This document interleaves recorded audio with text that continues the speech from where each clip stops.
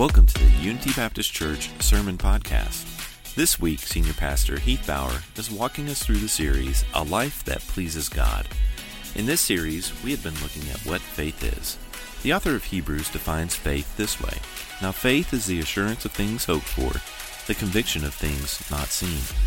So far, we have seen different types of individuals who displayed remarkable faith in God. Each person's faith was on display in very different circumstances, and it was their faith in God that redeemed them. As we near the end of this series, we see that faith is like a race of endurance. How is your faith enduring? If you're in the Ashland or Tri-State area, we would love to see you. More information on how you can connect with us at Unity will follow today's talk. Here is Heath with today's message, Run for Your Life. You can thank me later. We'll split this up into two sermons rather than keep you here till 1:30. So Hebrews chapter 12 and verse 1. We're wrapping up this series on a life of faith, which is the life that pleases God, because without faith, Hebrews 11:6 says, it's impossible to please God. That our life isn't pleasing to the Lord unless we continue to live by the very faith that we professed in Jesus from day one. That when we put our faith in Jesus Christ as our Savior, it is a good faith commitment to continue every day to trust in Jesus' word and to put our faith and trust in Him and to walk obediently. Hebrews 11:1 defined faith for us. Now, faith is the assurance of things hoped for, the conviction of things not seen. That's what faith is. It's an assurance of a hope, and not a hope like I think something might happen. I hope it takes place. I'm rolling the dice on this one. It may or may not take place. This hope is an assurance. It's something I know is going to happen. It's, Christmas is coming. Is it too early to use that? Christmas is coming. That's a hope. We know it's coming. It's not that we don't think Christmas is going to roll around the corner here, December 25th. It's that we know it is, and because of that, I am filled with hope. It reorients how I see things. A lot of you, it brings joy to you as soon as the time change hit. Some of you guys decided to put up your Christmas tree because you just needed a little bit of hope. There's something joyful that's coming. My kids are going to come home for Christmas. That's my hope, and it's an assurance that this is taking place. It hasn't happened yet, but I know it will, and it's altering how I view the world and what I do.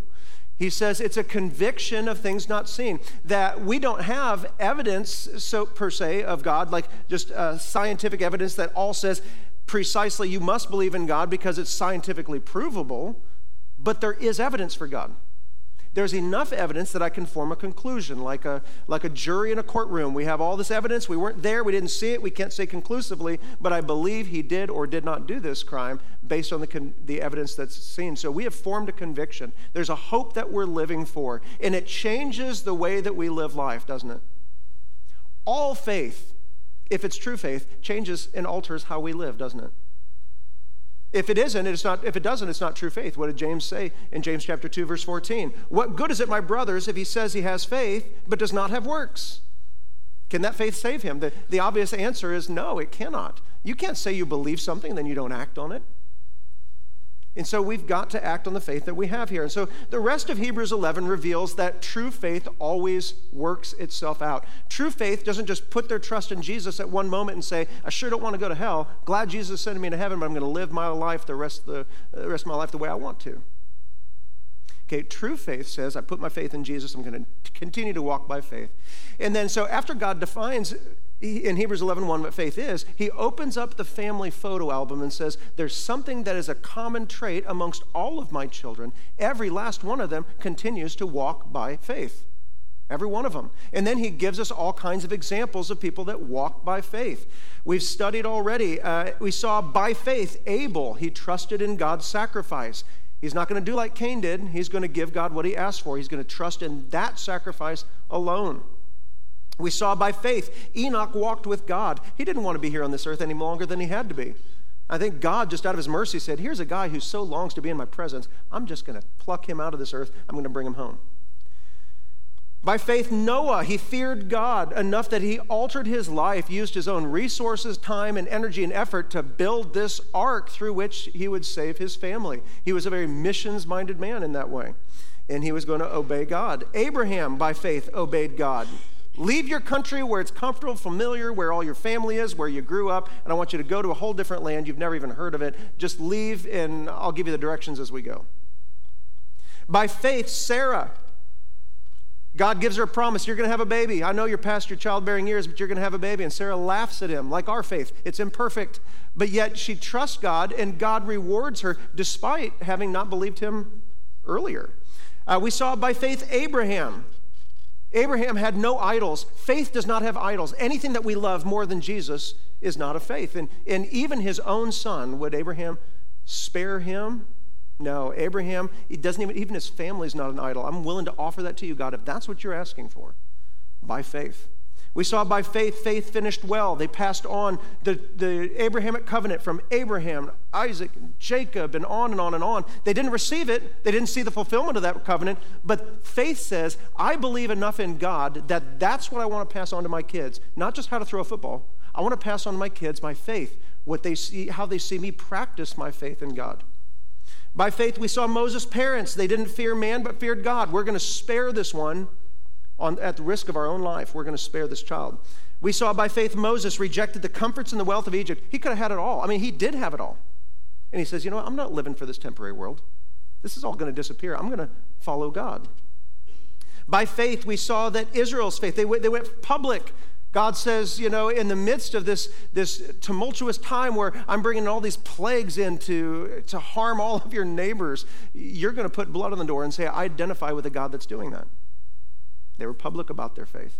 By faith, they trusted God to rescue them in trial. That under trial, we don't just buckle in our faith. We believe that God is going to bring us through that trial. They get up against the Red Sea. Pharaoh's army is surrounding them. They're going to trust God anyway, and God delivers them across safely. We saw Joshua's faith. By faith, Joshua, I want you to take your army, and rather than to siege it and do what makes sense to man, do what's logical, I want you to surround the city of Jericho, and I just want you to march around, blow trumpets, that kind of thing, typical siege warfare. And I want you to see, just trust me that these walls are going to fall down. By faith, Rahab, she chose sides. She committed spiritual treason. I'm not going to identify with the gods of the Canaanites any longer. I'm trusting in this God here. And even though all my friends and family aren't going to follow God, I will. And she chose sides. That's what faith does. It doesn't just, stick its finger in the wind and, hey, I wonder which way the wind is blowing. I'm going to go that direction. If society says this is good, I'm going to follow them. No, Rahab stuck her neck out. She hung that scarlet cord out her window, and she and her family were saved. And then we get to the end, and what more shall I say, for time would fail me to tell of Gideon and Barak and Jephthah and, all the other guys who suffered and persevered all the way to the end. Now, why do we take all this time to remind you of all these stories of Hebrews 11? Because Hebrews 12:1 demands it. It begins with the word therefore, and any good Bible teacher is going to tell you when you see the word therefore, you look to see what it's there for. Okay, it means that what we're about to read is only understood by comparing it to all the things that we just read above it in Hebrews chapter 11. Unless you understand all of these people that we just, that are used as examples of faith, you're not going to fully understand the meaning of Hebrews 12:1. He says, therefore. And so we're going to see, number one here, that we're going to run after good examples. God has given us plenty of different examples of faith to look at through Hebrews chapter 11, all the way through the chapter. And initially, when we run after good examples, there's a bit of a hesitancy to ever say that you should follow the example of other godly men and women. Often we'll say, oh, don't look at me. I'm not an example of the faith. Don't look at me. Don't look at people. Never look at people. Only look at God. And Jesus is the ultimate example. No one's going to take that. Jesus is, the type of which many things are the antitype. He is the model. He is the perfect example. But I think sometimes we get very hesitant to say, don't look at me as an example of faith, partly because we're a little bit nervous about maybe God is going to call me into a deeper level of suffering and maturity. We don't want to be used as an example of faith. The bad thing is this. We are all, as Christians, already examples of faith. As soon as you out yourself as a Christian and say, I follow Jesus, you immediately are already an example of faith. We're either a good one or a bad one. And God calls us to be good examples of the faith, just like we saw in Hebrews chapter 11. We're supposed to have good examples that we follow as well. Don't be afraid to look at some human examples, insofar as they follow Christ. Isn't that what Paul said? Imitate me as how? As I imitate Jesus. Jesus is the ultimate form and example of what faith looks like. But the Bible commonly says things like 1 Corinthians 10:11. Paul gets done telling the Corinthians a bunch of Old Testament stories, and then he says this, now these things happened to them as an example. They're examples for who? He says they're examples. They were written down for our instruction. Philippians 3:17 says, brethren, join in following my example. That's really intimidating. I get that. But Paul says that. 1 Corinthians 11:1, Paul tells them to imitate his faith. He says the same thing twice in 2 Thessalonians 3:7 and 9. Imitate us. Play spiritual, Simon says, the way you see me living out my Christian faith, I want you to follow that. It's an expression of 2 Timothy 2:2. The things that you've been taught amongst many witnesses, entrust to faithful men who will be able to teach others also. That there's a mentoring that takes place in the Christian life by following human examples of faith. Hebrews 13:7 even says today, look at your spiritual leaders. It says, consider the outcome of their way of life and imitate their faith. James 5:10-11 says, take the prophets as an example of faith. So all of you who have said, I'm a Christian, you're already an example of faith to somebody. We have to make sure that we're good examples of faith. Not lukewarm, not tepid examples of faith, certainly not bad or cold examples of faith, but that we're good examples. We need those human, fleshly examples in front of us. And yes, they're imperfect, but we need those examples nonetheless. It's why we have track coaches, and we don't just tell a bunch of kids who want to run, here, watch this YouTube video. We need somebody there. Is that track coach as professional as maybe the guy in the video? No, but you still need a guy there who's saying, here, let me demonstrate the form for throwing a shot put or a javelin. Do they still throw javelins in high school? Whatever it is, to do the high jump. Follow me. Look at my example. I may not be the best, but I'm certainly better than you. You can follow that example, and so we need that. Hebrews 11 is proof that you don't have to be perfect to be an example. I mean, look at some of these examples that we looked at here. God used Abraham as an example of faith. Was Abraham flawless? Not the Abraham in my Bible. Abraham in my Bible was a liar at times. Said, hey, no, this woman here is my sister, actually, and almost allowed Abimelech to have intimacy with his own wife because he was afraid that maybe somebody would kill him for her. We saw Sarah laughed at God. You're going to have a child. Funniest thing I've ever heard, God. That didn't sound like faith. We saw that Jacob, God promises him that, that he's going to receive all these promises, but that wasn't good enough. God's word wasn't. And so he was going to go around there, and he cheats his brother out of his birthright. He cheats his brother out of the blessing. Moses murdered somebody. That's pretty rough.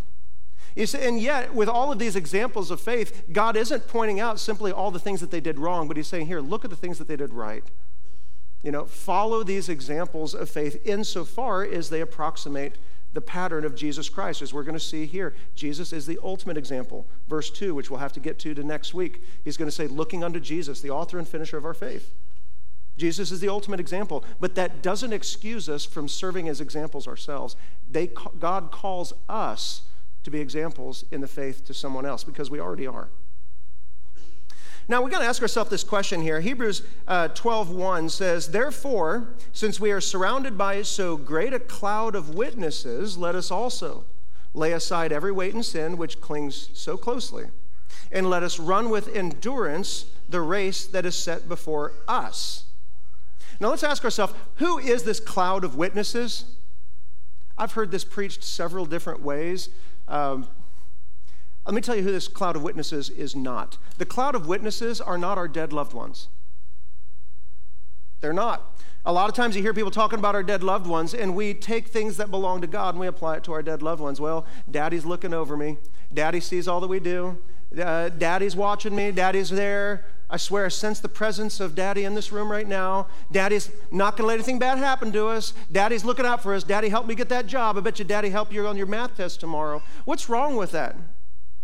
Daddy isn't doing all that.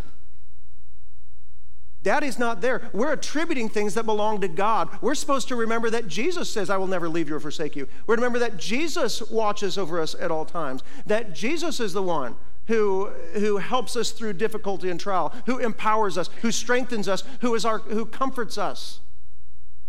We're not allowed to give that to our ancestors who went before us. That's Shintoism, a form of ancestor worship. And as much as we love, Uncle Joe and Daddy and Grandma, Mama, Papa, they are not the ones who are the abiding presence in our life to which we look in a time of difficulty when we need help. And so the witnesses here are not our loved ones who went before us. I would also argue that it's not all the Old Testament saints who died who are watching us in a grandstands and witnessing our life. Ooh, look at this. Like it's some bizarre reality TV show. Did you see how Russ was living his life this week? Did you see how, Mike here is running? They're sitting in the stands with popcorn and foam fingers and cheering us on. Go get them. It's not that kind of witness. In fact, here, if you look at this word witness, it's connected to this word. He says, therefore, since we are surrounded by so great a cloud of witnesses, therefore says, if you want to understand who these witnesses are, you have to read chapter 11.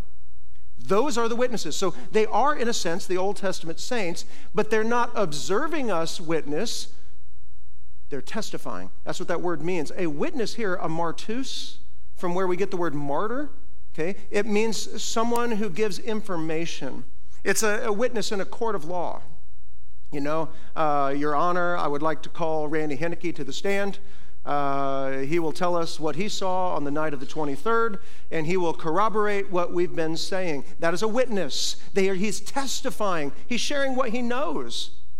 Okay, and so these witnesses are Old Testament saints who, through their life, a life of faith, is testifying to us from the grave that the life of faith and following God is worth it. You ought to follow God in that way. I think it's appropriate to attach this to Hebrews 11:4, where it talks about Abel, and it says, and through his faith, though he died, he still speaks.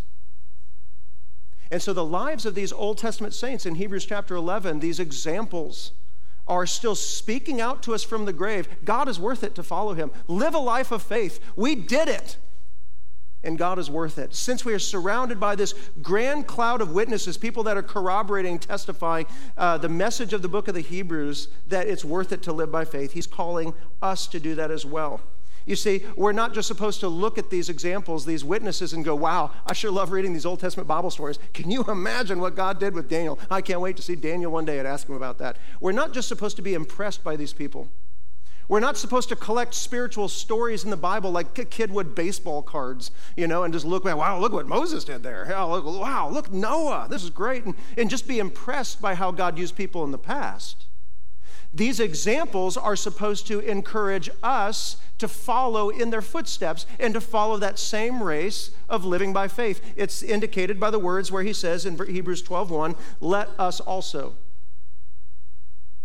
There is a race being run, and God's people have always been running that race by faith. And he's saying, don't just watch other people do it. Don't just talk about great men of God and women of God before. Don't just look at great men and women of God here in the church today. He says, let us also. Let it challenge us to enter the race of God and to run by faith and to live by faith.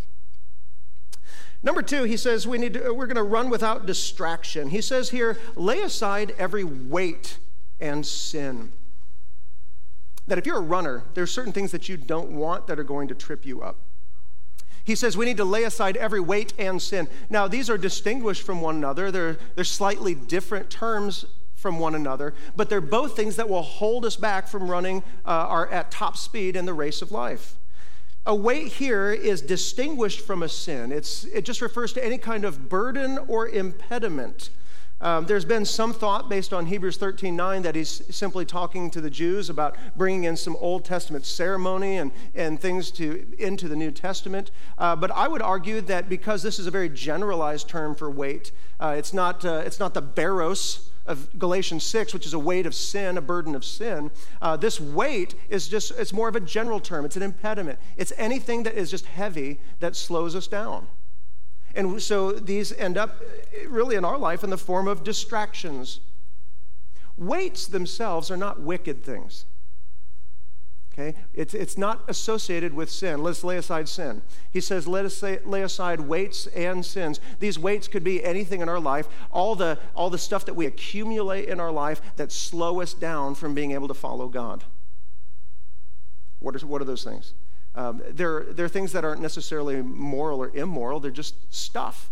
My lawn could be a weight, that I idolize my lawn, and I have to have do they do that around here, lawn of the month or something, where it's just everybody, wow, he's just got this like Disney manicured yard. That can be a weight to us, can't it? Our extracurricular things that we do for fun, that can be a weight to us, can't it? Just that I just see my life as just, I work really hard, so whenever I have any time off, I am chasing every emotional high that I can. I'm always traveling here, going there, looking forward to a vacation, a cruise, an activity, a something, a show, a concert, anything to give my life a sense of fun to it because I work so hard. That can be a weight where I'm just this pursuit of pleasure. A pursuit of achievement can be a weight. It's not wrong to get good grades. Kids, get good grades. But can that ever become an idol in our life to the point where all that matters to me in my life is being not just the academic top 10%, I got to be valedictorian. Not only that, but I have to add all these extracurricular things that I do so I look really good so I can get into the best college, so I can get the best job. But was it worth it if we had to sell out our soul to Jesus to get it? Those things aren't immoral. It's good to get good grades. It's good to achieve. It's good to do sports. It's good to do activities. It's good to have hobbies. But at some point in time, if we collect enough of these things in our life, you know when it's happening, when you're having to make decisions and you're saying Jesus gets second place and this now gets first place in my life. These are weights. They are hindrances to our ability to run. Paul warned Timothy about this. In the pastoral epistles, he's writing to these ministers, and Paul even tells Timothy, don't get distracted. 1 Timothy 2:4, he says, no soldier, and that's how he sees everybody who is called to serve God. You're a soldier of Jesus Christ. No soldier gets entangled in civilian pursuits, since his aim is to please the one who enlisted him. I'm not a soldier. I'm thankful for all of those that we're going to recognize at the end of the service here. Those of you who have served our country and served us, we're grateful for you guys. We know that you sacrificed a lot. He says, but when you're a soldier, he says, when you go overseas, your job is to please your officer who is over you. He tells you to do something. You don't sit here and argue with him. You don't debate the finer points of what he asked you to do. You do it. And he sees us in that same way. When God asks us to do something, we do it. We don't have to question it. We follow God in obedience. And he says, and as we're doing this, just as an earthly soldier doesn't get involved in civilian pursuits, likewise we don't either. We don't get distracted with things. Soldiers don't get all caught up in the things that we're doing here. You don't see soldiers deployed overseas out in the sand, having these like grand birthday parties like we have. You don't see them, bringing their whole wardrobe over with them. You get a sack, and whatever you can stuff into that, that's what you bring. You're packing light as a soldier. He says you don't get entangled in civilian pursuits. The word entangled there has the idea that we are interwoven into like a mesh or even a net. He says those of you who are soldiers of Jesus Christ, you can't be interwoven into this world, so tightly woven into this world system that it slows you down. Now you're entangled and you're so committed to so many other little occupations. You're so committed to so many activities and social clubs and events and parties and clubs and sports and everything else you can imagine. You are so interwoven into the system of this world, you're no longer free to serve God. Can we get there? I would argue that's where most Americans are, because most of you're very motivated people. You're high-achieving people. And that itself is a good thing. But it can get to the place where, as a soldier, we forget that our first priority is a soldier of Jesus Christ and to please the one who enlisted us, not to get so interwoven into the fabric of the United States that we forget that we are first and foremost a soldier of Jesus Christ. In this context here, we're talking about running a race. Now, I'm going to call to the stand Jacob Medley, if you would come forward just briefly here. You are here this morning, are you not? Here is the man. Jacob Medley, if you know anything about him, he's a pretty active fellow. He does a lot. He does a lot here in this church. He does a lot in the community. And I've also seen pictures. You run races, don't you, my brother? A little bit. He's run. This is one of these crazy guys who runs a marathon. I don't even know how long these marathons are. 26.2. He knows that really quick. 26.2 miles. You're going to run a race like that. Now, you're about to run a race, 26.2 miles. What are you wearing? Barely anything. Modestly. He's still modest. Now, why do you choose that? It's light and effective. It is. Now, you're not wearing what you are right now probably in a marathon, are you? There's good reason for that. But we are thankful that you aren't wearing as little as possible today. So, But as a runner, he's thinking very carefully about what he's going to put on and what he's going to wear. Now, I've seen runners, that sometimes runners, when they're preparing for things like a marathon thing, I've seen them with like little fanny packs or like just a little something with their wallet and keys strapped to their chest. I'll tell you what we don't see is one of these bad boys. Okay, whoa, would you look at that. Here we are. Jacob, help me run here today, buddy. Here we are. Jacob is getting ready to run a race, and here's what he's got. So this is probably not something you're going to find on most distance runners, I'm assuming. Do you see many of these? No. Okay. So you don't run with this. There's a time and place for this, okay? You go camping, you want to bring what you can bring on the campground. But this is a lot of times how life is. When we approach life, God has called us to run a race, but we kind of feel like everybody around us has one of these nice big backpacks, and they put all kinds of fun stuff in there, you know? This isn't a hymnal. This is, they put all kinds of fun stuff in there. Activities, social stuff. We stick that in because, I got to have some fun. I got to work. I got kids to feed. Oops, we just had another kid, so we better feed them more. And we just keep stuffing things in there. I've got some clubs that I'm a part of. I've always been a part of it. Can't not be a part of it. It's tradition. And so we get there. We just keep loading this up. And we say, I got other ambitions and dreams. I'm going to go to school so I can make more money. And so we just keep filling up this pack of ours in life with things that aren't bad. None of these things that I stuck in this pack are bad. But what will they do during a race time? It's going to slow this brother down. He can't run effectively for Jesus because he's too bogged down. Now, none of these things are bad. But we do have to be very judicious and careful about what we are adding to the schedule of our life. Because what I've seen Christians do often is this. We get too busy and we show up at church, we're like, oh, I'm so tired. I'm so exhausted running this race. I'm so busy. And then our first inclination is always, church is making me too busy. Isn't that our thought? The one thing I need to cut out of my life is church. I need to cut that out because I'm just too busy for that. It's never a thought of, maybe this extracurricular thing that I'm doing is making me too busy. It's never a thought like that. Or, maybe this other thing in my life that I'm doing where I'm constantly, pleasure seeking on every weekend and traveling all the time and trying to find this event and this party and that party and this concert and this show and this movie. And we're just constantly seeking pleasure. This is never what makes me busy. The thought is always, God's making me too busy. I need to slow down what I do for the Lord. When in fact, what's the admonition here in Hebrews 12? We need to run the race with endurance. Okay? And so I would argue here that Jacob would much rather unburden himself from this. Now, he's still not wearing whatever he wears when he's running, but I would argue you probably feel a little better not having that burden around you, right? And the same is true with us as believers. It is a relieving and an unburdening that we feel when we begin to unweave ourselves from the entanglements of this world. Enjoy a few of those things, but don't live for those things. Enjoy a few of those things. But when it gets to the point where we are so enmeshed into this world, we are burdened down by this, we can no longer keep up with Jacob. Thank you, Jacob, for sharing with us here. That is just a very visible demonstration of what a lot of our Christian life looks like. We are burdened down, we're tired, we show up, we're just exhausted on Sunday. We just don't know how we can go on. Can I tell you that you can free yourself? The only thing that really we're morally obligated to do is to serve God and then, take care of our family. But we don't have to fulfill all the social expectations and pressure that society puts on us. Do not be conformed by this world, but transformed. So the admonition is very obvious. We need to live simply. Because even just regular daily life can pull us down. Paul even went as far as to say in 1 Corinthians 7, at the beginning of 1 Corinthians 7, he says, it's good for a man not to have a woman. None of you men amen that, by the way. It's good not to have a woman. He says later on, I wish that all of you, verse 7, were as I am, single. And it's not that Paul hated marriage or that family isn't a good thing. Arguably, family is a great thing. I love my family. But he says this, I want you to be free from anxiety. The unmarried man is anxious about the things of the Lord, how to please the Lord.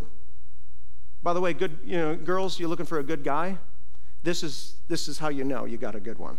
He doesn't have to be good looking. He doesn't have to be trim and in good shape. He doesn't have to make a lot of money. He doesn't have to be a snappy dresser. What does he need to do? While he's single, Paul just assumes that the believer is consumed about how to please the Lord. That's, girls, is when you know you got a good guy, or guys, how you know you got a good girl. In their singleness, they're not saying, woohoo, I am free to travel the world, I'm free to spend my life on me, I don't have the hindrance of family and kids, so I can invest in me. Their thought, if their singleness is, I'm going to use my singleness to please the Lord. But Paul says that tends to be how the Christian starts out in life. He says, but the married man is anxious about worldly things, not sinful things, but just the stuff we're talking about, civilian entanglements. He says they're worried about worldly things, how to please his wife, and his interests are divided. He says, I say this to your own benefit, not to lay any restraint upon you, but to promote good order and secure your undivided attention to the Lord. Now, this is not a popular message here. And I'm not encouraging that everybody stay single. We need our families. We love our families. Some people, God has called to a life of singleness so that you can serve the Lord with greater freedom. But how many times have we seen it too where you get a young guy or a young girl and they're following hard after the Lord and then they get married? And then what happens? They get bogged down, interwoven into the busyness of life, and they just get drugged down, and then their love and their zeal for God just wanes. And so I think what he's asking us to do is to look and say, this guy or this girl that you're with, is it drawing you closer to the Lord or further away?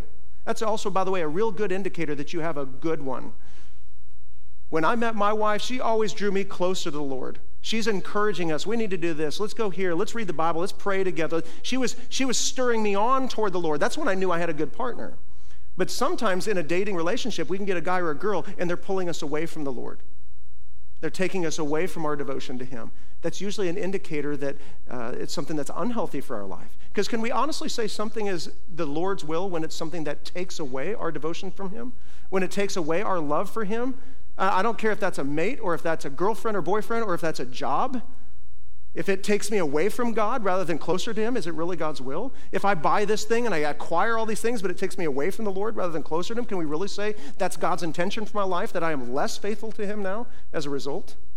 And so he's asking us to contemplate these things. He says not to lay a restraint upon you, but stop and think about it. Why do you exist? It's to run the race, to follow the Lord. Number 3, we run without disqualification. He says we lay aside, he says, those weights, but also the sins, he says, which clings so closely to us. Now, there's been a lot of debate as to what this sin is, a lot of theological discussion. If you read certain versions of the Bible, it'll talk about a sin or a specific sin. It'll talk about the sin which so easily besets us. If you've ever heard of the term of a besetting sin, they're talking about this from one of the older translations. Are we talking about one particular sin, or are we talking about sin in general? I would argue here that we're actually talking about sin in general. He's talking about any sin. It's not just one sin.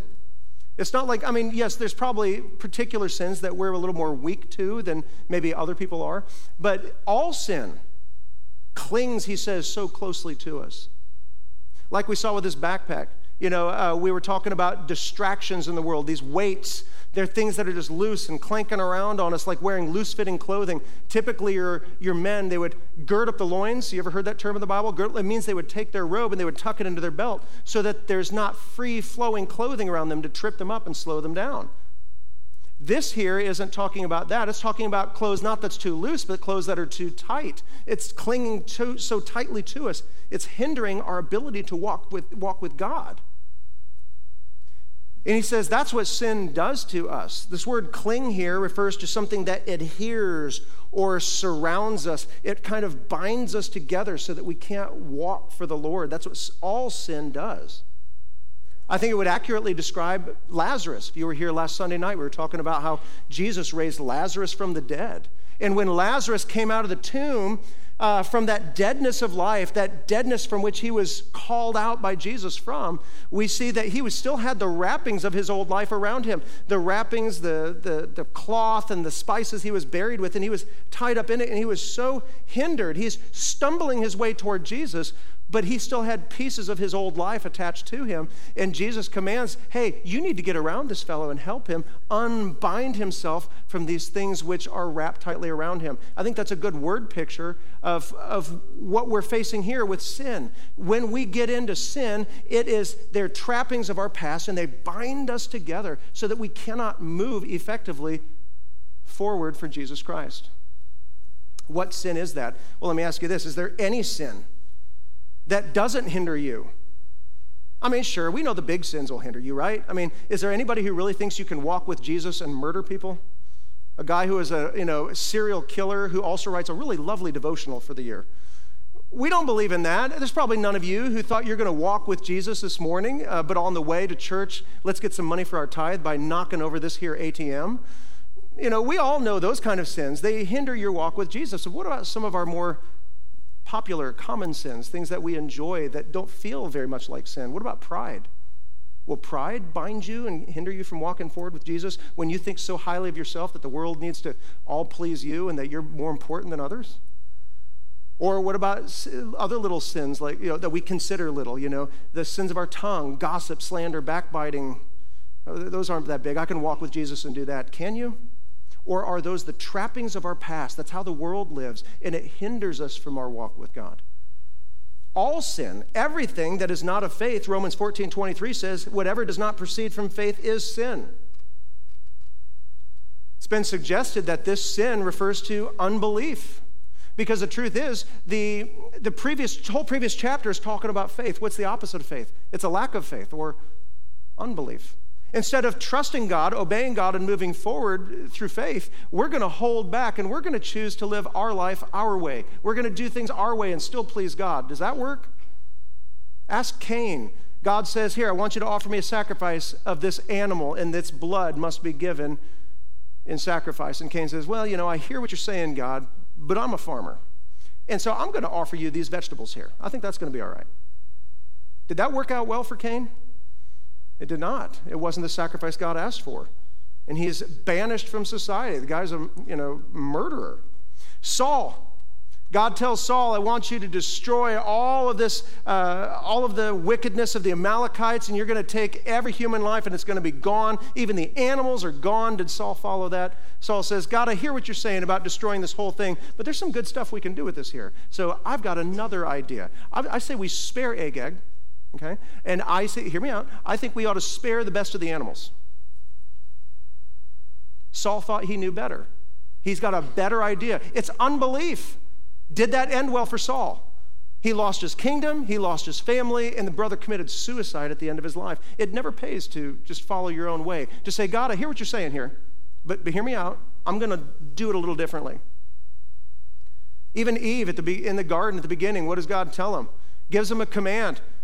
You're not to eat of the tree of the knowledge of good and evil. The day that you eat of it, you will surely die. And that sounded great. Eve's like, no problem, until she ran into the serpent. And Satan, speaking through this serpent, gets her to believe otherwise. He says, you won't surely die. Don't believe everything you read in the Bible. He says, for God knows the day that you eat of it, your eyes will be opened, and you'll be like God, knowing good and evil. God is withholding something good from you. And isn't that the lie we believe every time we sin? I don't care what the sin is. Isn't that what we believe? God gives us a command in the Bible, says something is morally good or morally evil, and we do it anyhow. And when we do so, every time we sin, it's a choice to disbelieve God. Every sin ultimately arises from unbelief. God says, don't commit adultery.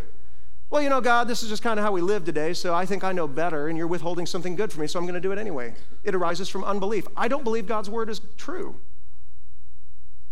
Well, the Bible says, don't complain, don't slander, don't sin with your tongue. Well, God, I have a right to express my opinions and my values, and so I'm going to speak evil to people and about people anyhow, because I feel like I have a right to do that. We have overstepped God. It arises from unbelief. I don't really believe that God has my best in mind, that it's going to lead to our best outcome and glorify Him. I'm going to do my own thing. I'm going to go my own way. And so all sin arises from unbelief. It's the opposite of living by faith. It's a choice to believe Satan over God, just like the garden. It's something we all struggle against, though, don't we? Paul, did he ever struggle? Did he ever feel that struggle with sin? I mean, the man who wrote most of the New Testament, through the power of the Holy Spirit, he says in Romans 7:15, I don't understand my own actions. He says, I do not do what I want. In other words, the holy life that I wish I could live in Christ, I struggle with that. He says, I do the very things I hate. And so he feels that warring of the flesh against the spirit, that our old body and unredeemed humanness still tells us, hey, why don't you give in to yourself? Why don't you live for the lust of the flesh, the lust of the eyes, to acquire things, to gratify yourself? Why don't you live for the pride of life? Put you first. Make sure that people respect and honor you. And we want to live for these things. We feel that pull in us, and Paul says, I feel that. And to the point where he'll eventually express, oh, wretched man that I am, I want to be delivered from this body of death. These sins hinder our ability to walk with God. Several times in the Bible, it refers to sins as being something like a snare. Proverbs 29:6. In the transgression of an evil man, a transgression is when we choose to cross the line. Here's a line, don't go past it. This is immoral. And we go past it anyway. He says, in that transgression, he says, there is a snare. Probably not too many trappers in here, but maybe some of you guys are trappers. And you know what a snare is. You put some food out or something for an animal. You have this little noose or something. It's attached to a stick or whatever. And this little rabbit sees a free, easy meal. I'm hungry. I think I'm going to go after this. As soon as he does, that little noose tightens up around his leg and pulls him up straight in the air. And that little rabbit's not going anywhere. He's going to be somebody's lunch. The Bible says that's what sin does to us. It clings to us. It holds us back from serving God. It's a snare. It strings us up. It looks like an easy meal. It looks like something that's going to be beneficial or good for me. In the end, it actually holds me back in my ability to run for him. Sin can even disqualify us as believers. Paul feared this in 1 Corinthians 9:27. He says, I discipline my body. Some of your old translations might say, I buffet, not buffet my body. I don't want you all going to the Golden Corral after church. I buffet my body. He said, it literally means to strike under the eye. He says, I discipline, I do painful things with my body to bring it into submission so that I won't be a slave to sin. He says, I discipline my body to keep it under control, lest after preaching to others, I myself should be disqualified. Now, where Paul served and where he was preaching, there was a series of games called the Isthmian Games. Many theologians believe that's what he had in mind when he was talking about all these references to running the race and being disqualified. In these Isthmian Games, you'd have them every couple of years. It was sort of like the Olympics, but it was in honor of Poseidon. And so they'd get together, and everybody who competed in these different athletic events, they would all make these vows. I'm going to compete, but when I do, I promise I will practice for at least 10 months prior. I promise that in whatever competition I'm in, I'm going to follow the rules. I will not break the rules. I will not go out of my line. I won't punch the guy next to me. I'm going to obey the rules and follow and run the race properly. They promise to abstain from a number of different vices. I'm not going to do this. I'm not going to do that. And so there was a certain set of rules that you had to follow to compete in the Isthmian Games. And if it was found out after you ran that you cheated, that you did something wrong, you broke oath with them, your reward would be taken away. Or if it was found out ahead of time, you would be disqualified. You wouldn't be allowed to run at all. And so what Paul is fearing here through sin and disqualification is not that he's going to lose his salvation, okay? When you broke the rules with the Isthmian Games, it's not like they executed you for it. Instead, Paul is concerned that he will lose his reward or his position in his ability to serve God because of sin, and sin can do that. Ongoing, protracted sins, and it can lead you to a place where God can't use you anymore. You're not qualified. According to 1 Timothy 3 and Titus 1, you're not qualified to serve the ministry any longer. You're done. You can't run. And Paul says he fears that. He doesn't want to lose his reward. Now, what kind of reward are we talking about here? We've talked about it before from 2 Corinthians 5 and verse 10, where Paul talks about this reward. He says, we all must appear before the judgment seat of Christ so that everyone may receive in their body what is due for him, whether good or evil. The things that you have done, that every believer, someday we're going to stand before God in front of a judgment seat. This is different than the white throne where lost men are judged for their sins. This is called the judgment seat, and the Greek word it's B-E-M-A, the Bema seat. It's a different thing in an athletic competition. It just refers to a judicial bench where they would calculate whether or not you followed the rules, if you did things correctly, and then how well did you run. Were you qualified, and how well did you do? And there would be rewards given for how you performed. The Bible says that there will come a place in every believer's life where each one of us, we will stand before God, not to give an account for our sins. Those were done away with in Jesus. But how'd you run the race? There's going to be a judicial bench by which God brings us before him and say, let's see how you ran. Did you run for good things or empty things? Did you fill your backpack up with just all kinds of stuff that the world is doing around you? Did you just fill up your life with heavy things and you were so slow getting around that track that there's not a lot of reward on the other side of that? You just lived for earthly things. You entangled yourself and meshed yourself into the system of this world. You didn't run much for me, you ran for you. Or worse yet, did you live a life of just continual habitual sin, and you're just leaving a wake of sin and destruction behind you, and leads to a loss of reward? Not losing your salvation, but that reward is not as significant as what it could be. And so because of this, to run faithfully, Hebrews encourages us to take our weights and our sins, those things that are not bad but are holding us back, and those things that are sinful that are constricting us and keeping them from running a race, and he tells us to lay aside those things. And it doesn't just mean to kind of put down like a backpack. I put it down, but I'm going to pick it back up eventually. The word lay aside here means to lay aside with the intention of renouncing it. I'm never going back to that. I don't want that back in my life. All it does is it holds me back from following Jesus. It constricts my life with sin. It damages my life and everybody around me. I'm done with that. I'm laying it aside. Back in junior high, I used to run a little bit of track. I didn't maintain that because I knew God wanted me in the ministry, and so I was just going to focus on things that would get me comfortable in front of people. So I stopped doing track, and I had no talent. So I ran track, though, for a little bit. Now, part of my problem was I didn't have the right equipment. Unfortunately for me, in our junior high years was my family's most difficult years, probably our poorest years of life. And so I wanted to run track, but I didn't have track shoes. We had whatever the Handicap Village General Store could give us. That was our thrift store in Clear Lake. And so whatever was at that thrift store, that's what I got. And so I had like some big, heavy, like early 1980s pair of like canvas Wilson tennis shoes. And don't picture tennis shoes like you're wearing today. Imagine if you were to put like a 2-inch elevator platform on the bottoms of these shoes. This big, thick, band of rubber all the way underneath this thing, maybe 2 inches taller. And it was so old, the rubber had gone from a nice shade of white to a lovely shade of yellow. You ever seen thrift store shoes like that? And they're plasticky, they're hard. You get no grip, you can't run. And these shoes were like 3 pounds each. I mean, they were just heavy. And I ran track in those. About wiped out in Hampton, Iowa on their cinder track, just slipping and sliding all over that thing. Eventually, though, we kept visiting the thrift store and we found a pair of track spikes, okay?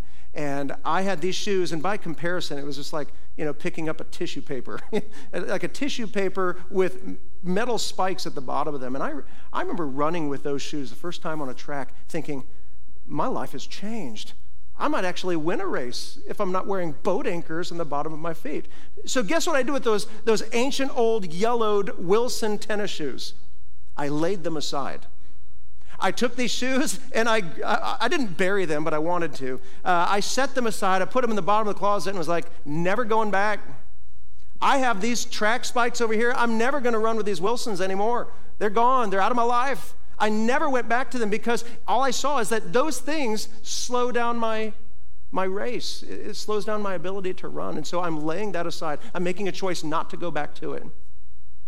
That's what God asks us to do with the weights of life and the sins in our life, is to observe that it's hindering you from doing the one thing that you need to get right in life. You can fail at a lot of things and still be a successful Christian. You may not earn all the money that your parents wanted you to. You may not have married the person that your parents wanted you to. You may not be this great civic warrior for your community like some people are. But if you get it right with Jesus, you've been a success in life. And you've got to make that your priority. And then you've got to look at all these other things that I can do. I'm going to do some of this and some of this and some of this. And the rest of it, I'm laying aside. It's holding me back. Every time I get a choice between God and this always wins. That I'm letting go. I'm laying that weight aside. I'm laying that sin aside. That sin that I've been struggling with my whole life, I'm going to get serious about it. I'm going to put it aside. I'm going to remove it because it robs me of my desire to read the Bible. It makes me feel like a phony when I pray. It makes me want to avoid being at church because men don't come to the light lest their evil deeds be reproved. I don't want to be around a bunch of people following Jesus when I'm not, and so I feel awkward, so I'm going to distance myself from the church and from God. When we identify those things in our heart and life, guys, we've got to make a hard choice to distance ourselves from weights and sins and to allow God to let us to run freely. Put on those track spikes, leave the Wilsons in the closet. Number 4, he calls us to run the race with endurance. He says, run with endurance the race that is set before us. The word endurance indicates that the Christian life is not a sprint. I was never a sprinter in junior high. I didn't just have that quick reflexive speed to take off and just blow all the other runners out of the water. I ran like mid-level kind of running, 400, 800, sometimes a mile.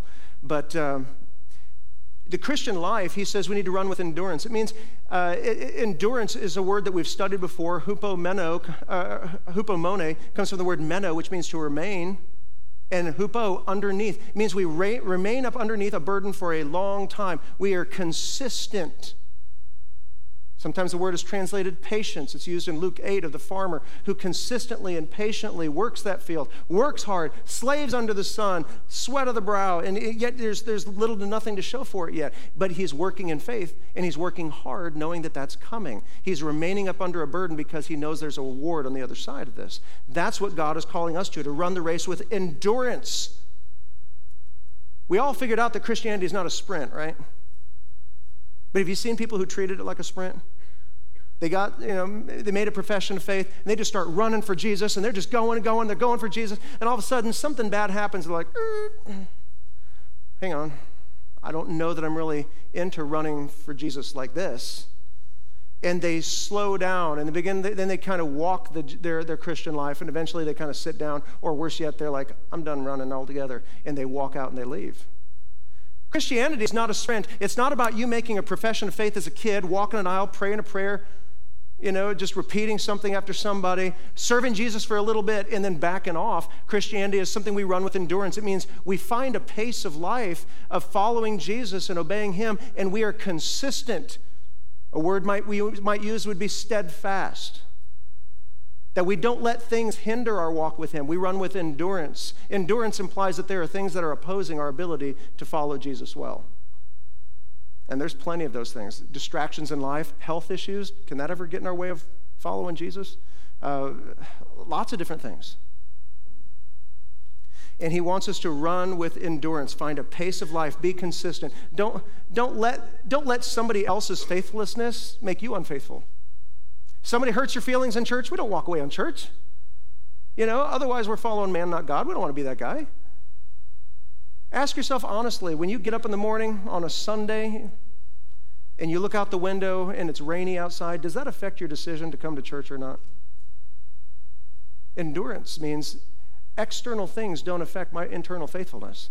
I don't let external things that are happening change who I am. If you're nasty to me, it doesn't mean I become nasty to you.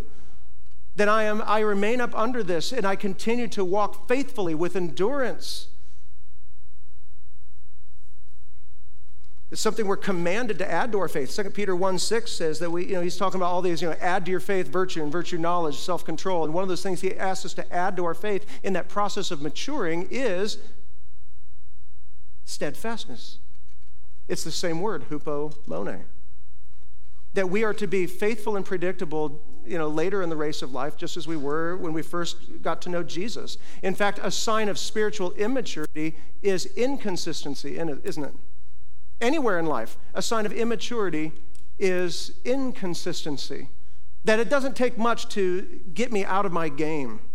A little kid throwing pitches in a little league game, and somebody's calling names and he's noticing them and he's getting all bothered and it's taking him out of his game. That's immaturity. Major league pitchers, they got people booing and hissing at them all the time and they're still throwing those pitches right across the plate. Their maturity causes them to be consistent. No matter what these distractions are around me, no matter what you say about me, no matter what you do, no matter how I'm feeling, I'm going to come through and I'm going to deliver that pitch across home plate.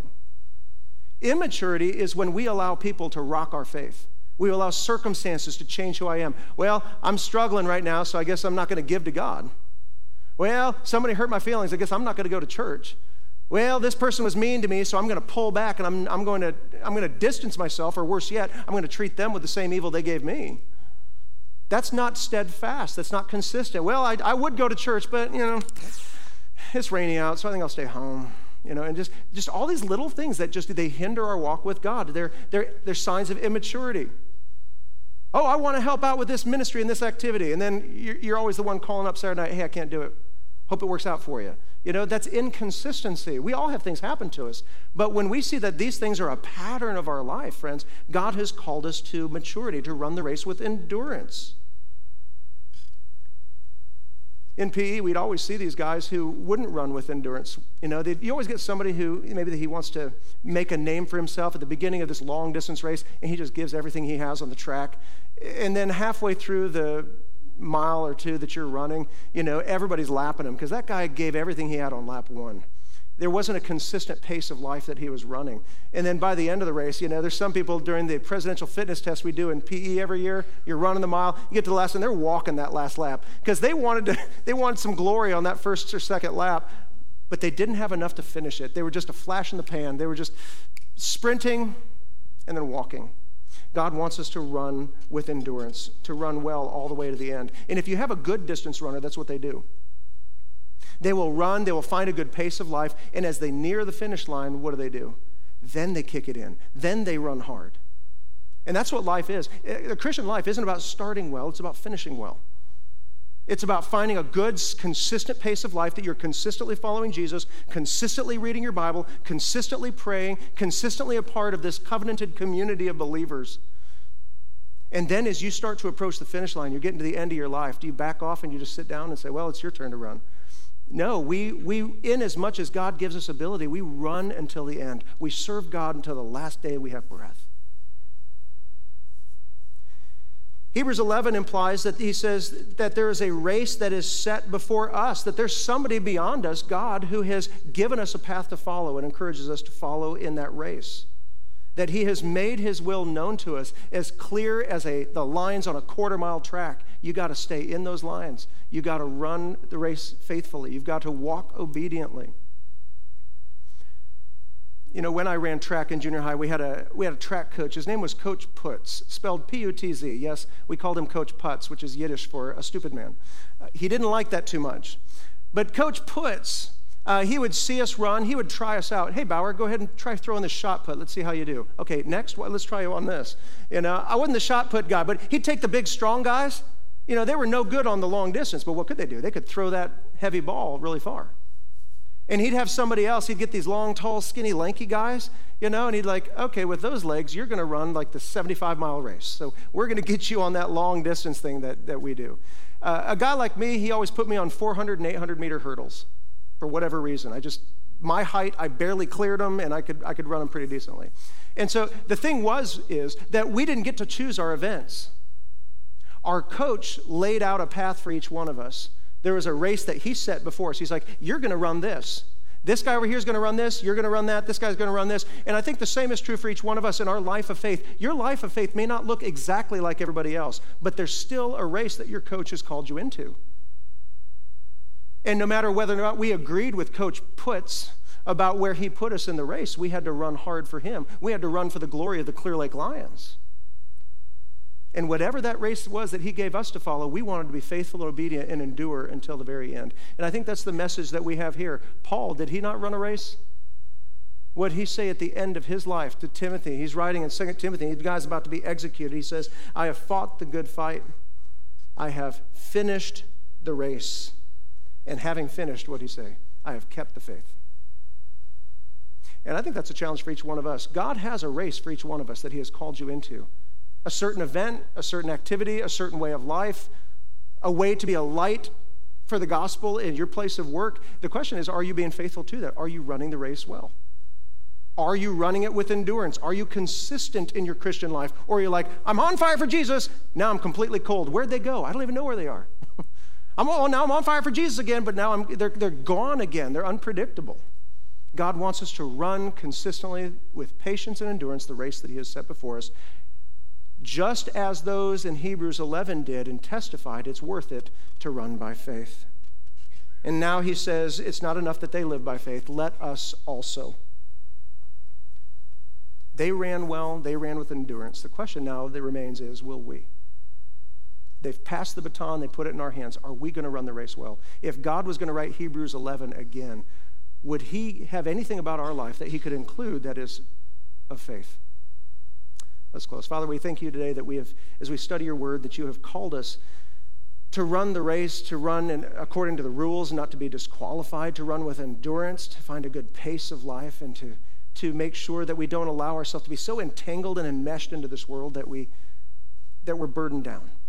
God, I pray that you would free us up this morning, unburdened by sin, unburdened by just an excessive activity as we try to wring every bit of life we can out of this lifestyle that we've created, but instead, God, to make sure that we get the one most important thing done well, and that is in following Jesus, who is the author and finisher of our faith. God, may we follow his example, and may we leave an example behind that others can follow as well. We just offer this in Christ's name. From all of us here at Unity, we would like to thank you for spending time with us today. If you would like to know how to surrender your life to Christ, or if you'd like to share a response, visit us at www.unitybaptistashland.com.